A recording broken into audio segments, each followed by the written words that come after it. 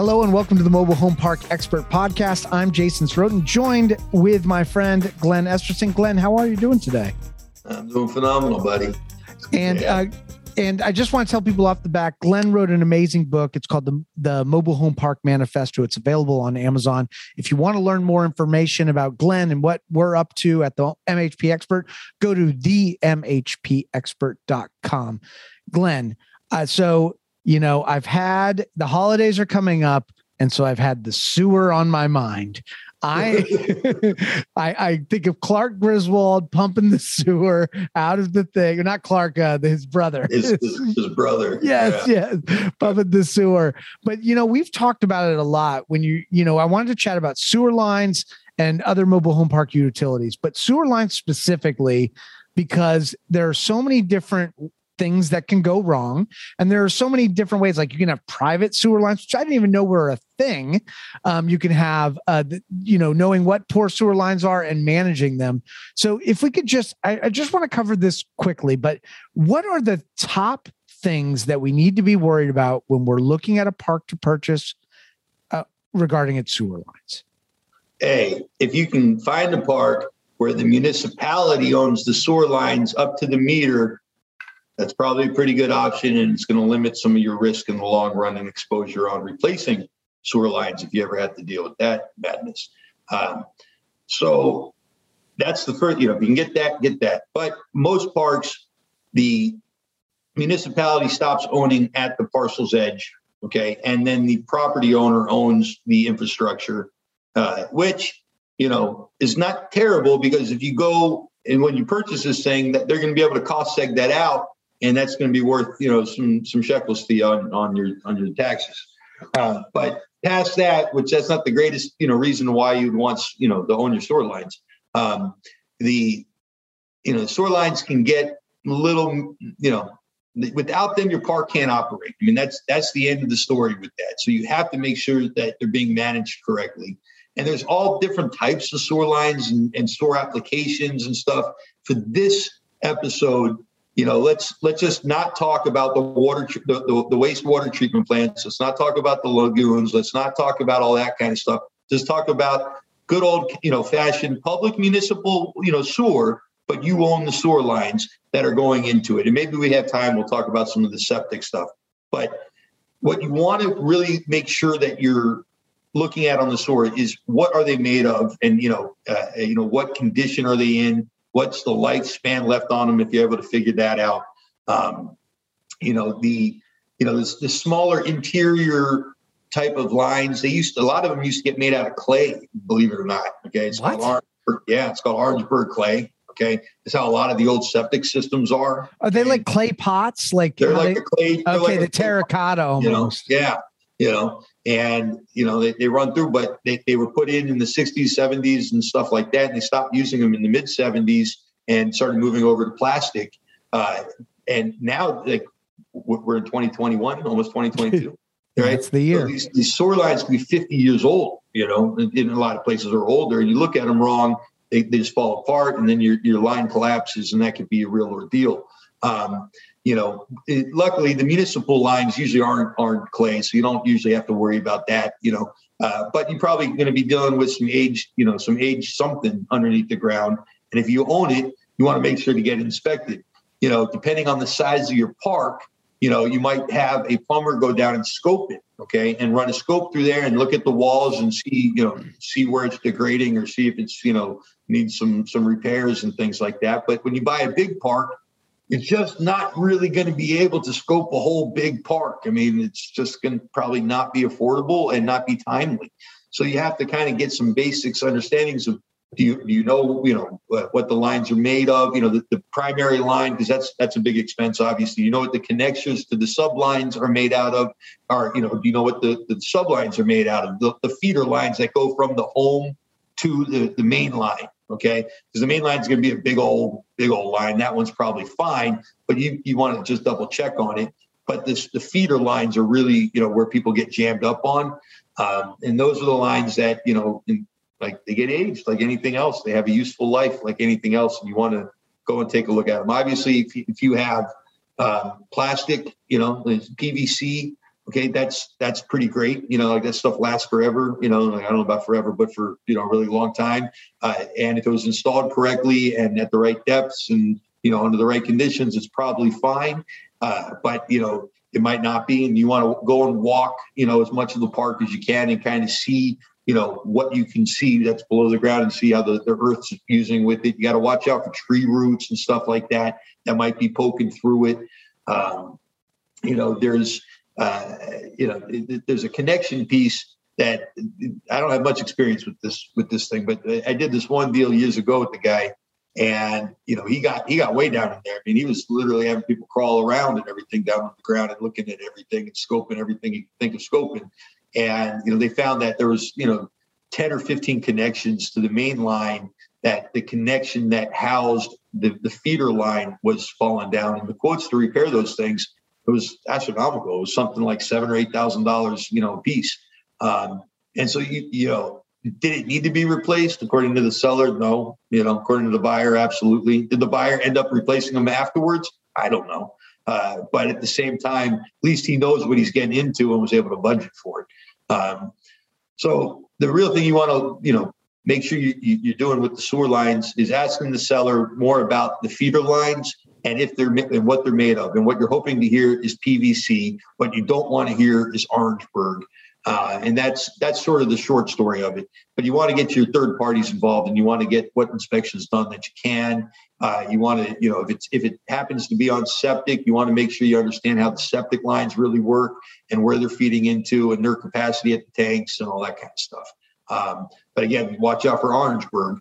And that's because that stuff could cost you a fortune to replace if your whole park decides to start to collapse.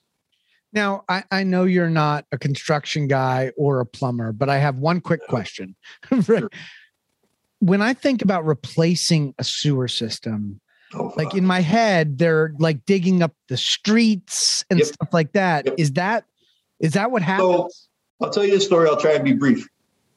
When I owned my park, the city decided to force me to connect to the city sewer.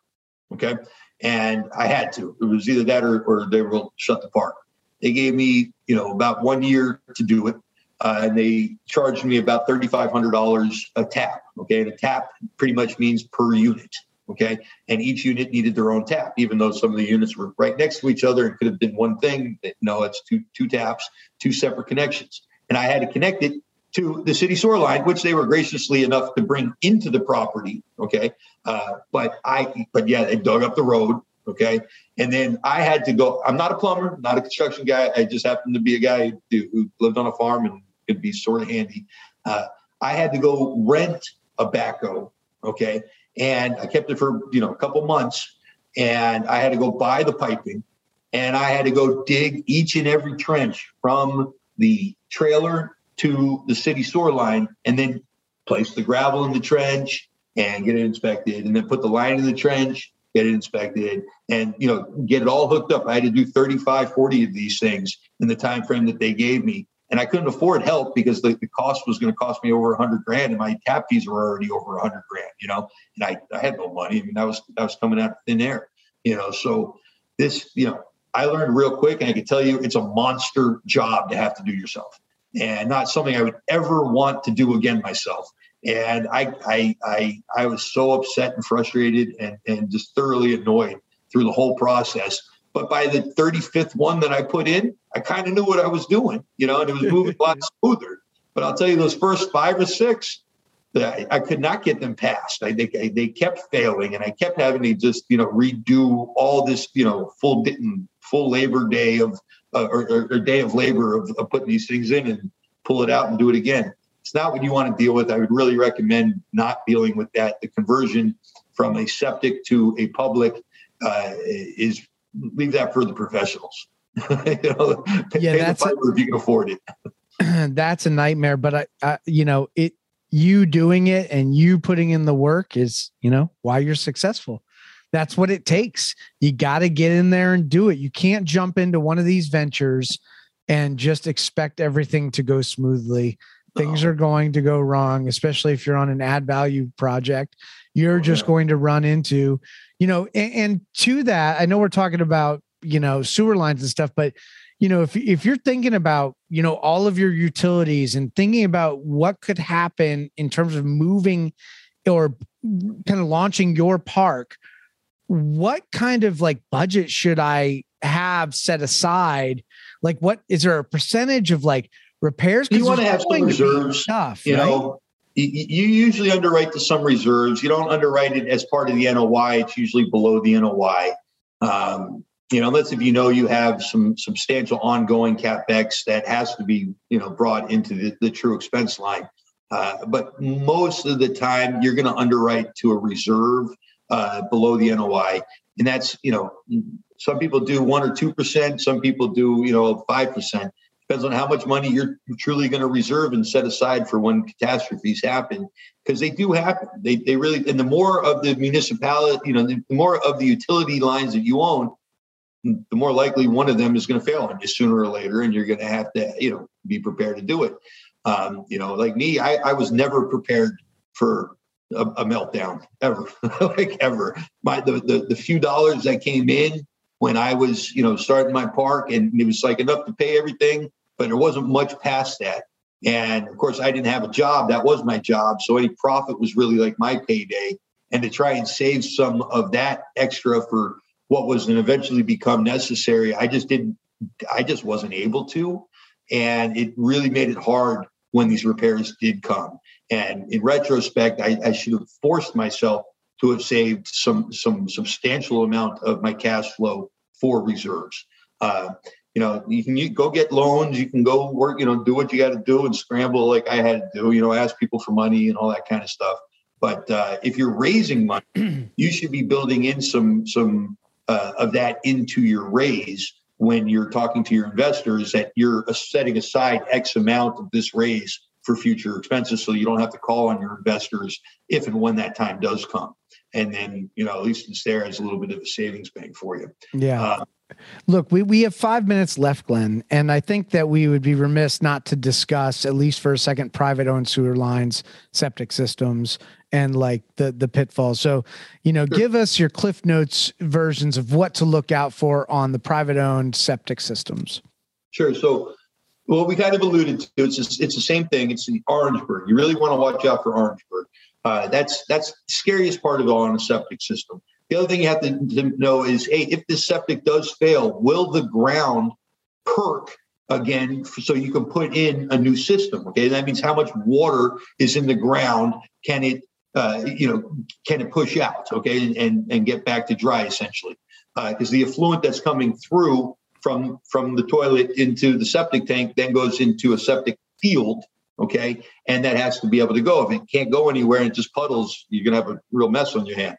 So, making sure the ground can perk is an important thing when you're thinking about private septics. Like, if it fails, where's the replacement going to go? Okay, because if it can't perk, then you're stuck with even scarier things like mountain systems, which is essentially a septic system above ground, which is, it sounds kind of like what it is. Not the best. It's definitely not the best. It sounds disgusting because it is disgusting, but it works, and people use them.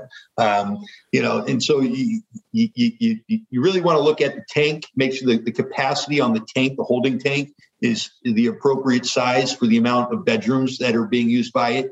You want to make sure that as much of the feeder lines and all the tubing that's under the ground is made out of PVC. Okay. You want to make sure that the ground, has the ability to dry up so it can perk, and things like that. And then you got to talk to your tenants about what they put into this stuff, because, grease and, feminine products and, absolutely. And toys that your kid throws in there, and toothbrushes and stuff like that just somehow make it in there, are bad, much worse on a private system than they would be on the public system. As long as on a public system it gets through the narrow tube into the big line, it's probably fine. Whereas here it doesn't work that way as much. Almost the lines get smaller and smaller, and it's going to cause you a problem. So that's what I would be on the lookout for, and I would be finding out if there is a public connection available to connect to public sewer. You might be able to run your septic for 30 years with problem free. Okay. Like my house is on septic in my farmhouse, and I never have to worry about it, but we take care of it. So septic can last forever. But if there's a municipal connection available, at least you got a way out if poop hits the fan, shit hits the fan. So that's an important thing, but you're not always going to have it. But right. It's good to know if you do. Then the other septic stuff that's out there, you got water treatment plants and wastewater treatment plants where basically it's like a big pool and a processing plant that cleans the dirty water into clean water and then releases it out, ridiculously enough, often into a stream.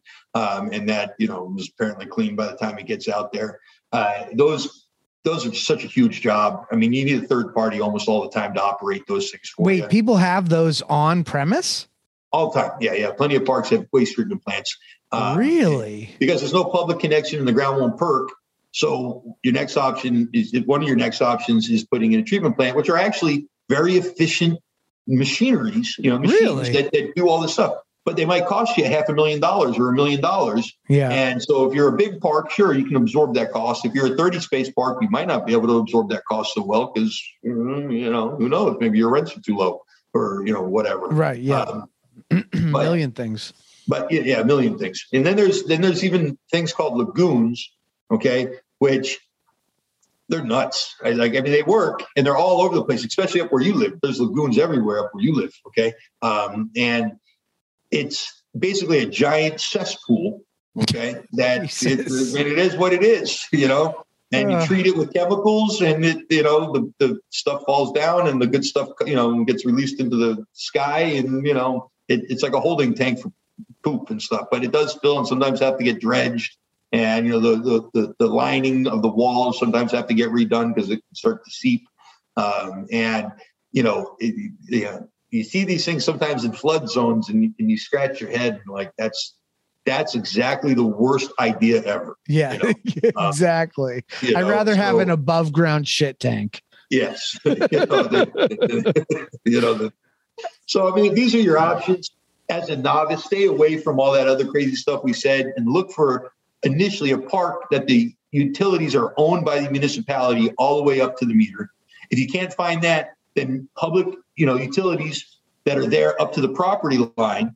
And from there, if you got to deal with private utilities, it's not the worst thing in the world, but it's a little bit lower on the list. And you're not getting much of a price benefit out of that either in today's market, So maybe there's some, but it's not like it used to be. It used to be a lot of points, and now it's like a fraction of a point, of a discount kind of thing. So, Well, Glenn, amazing stuff, man. Thank you for giving us a crash course on mobile home park, sewer lines, and, private sewer lines, all that stuff. Very important to know. If you'd like to learn more about sewer lines and things like that, anything having to do with MHP, you can go to our website, the MHPexpert.com, and there you can find out all of Glenn's magic tricks in the business, learn all sorts of stuff, looks at his listing, see what's for sale, look at his services, and read his blog. You can also reach out to Glenn at GEsterson@themhpexpert.com, and you can call Glenn at 720-MHP, the number 4YOU. That's 720-MHP4U. On behalf of Glenn Esterson, I'm Jason Sorotin, and we will see you next time.